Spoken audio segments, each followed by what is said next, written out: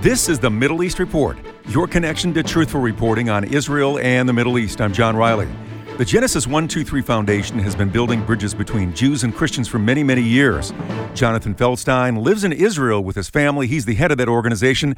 I asked him about news reports that say Israel is trying to cleanse the country of Palestinians. I wrote an article recently in response to somebody who's calling Israel an apartheid state, ethnic cleansing, and genocide. The best line that this woman, a law student in some school, I don't know where, I don't know her name, and that's just as well. She said Israel has committed multiple genocides, and I kind of laughed at that because genocide means eliminating a people.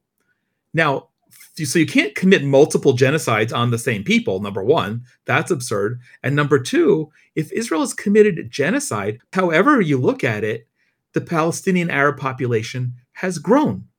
And when they live in peace, they prosper, as has the Israeli Arab population grown and living in peace and prospering. So no, there's no genocide and there's no ethnic cleansing.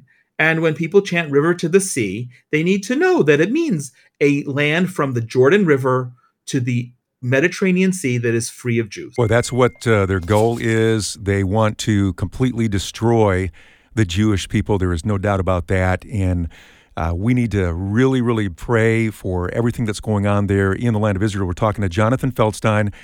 He is with Genesis 123, and you can find out more about Genesis 123 when you go to Genesis123.co, Genesis123.co. And Jonathan, I really do believe that this is a spiritual warfare. I mean, obviously it's physical, but it's a spiritual warfare as well that's going on in the heavenlies from the beginning of time. It just seems that demonic forces have wanted to destroy the people of Israel because, I believe, of the covenant that was given to the Jewish people for the land. And I really believe that it stems from a spiritual, demonic foundation of what's going on here. 100%. And that's another thing that people need to know. I'm glad you mentioned that, John, because this is from the beginning of time. This is hatred of Jews who are God's chosen people. Not that we're better. I'm not saying that.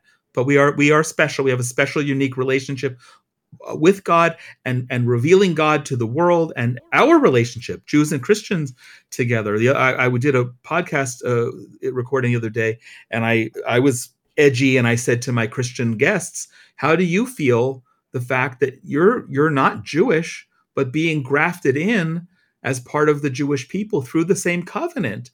My Christian guests had never heard a Jewish person actually using that term and affirming it, which I do. But this is a spiritual battle. It is black and white. It is the battle of good versus evil. There's no gray in the middle. I'm sorry that we got to this situation. I'm sorry that 1,400 people were butchered on October 7th and thousands more injured. And we've seen, I don't even know how many thousands or tens of thousands of rockets, and the terrorism and the fear and the trauma that this is creating throughout the country. And it is.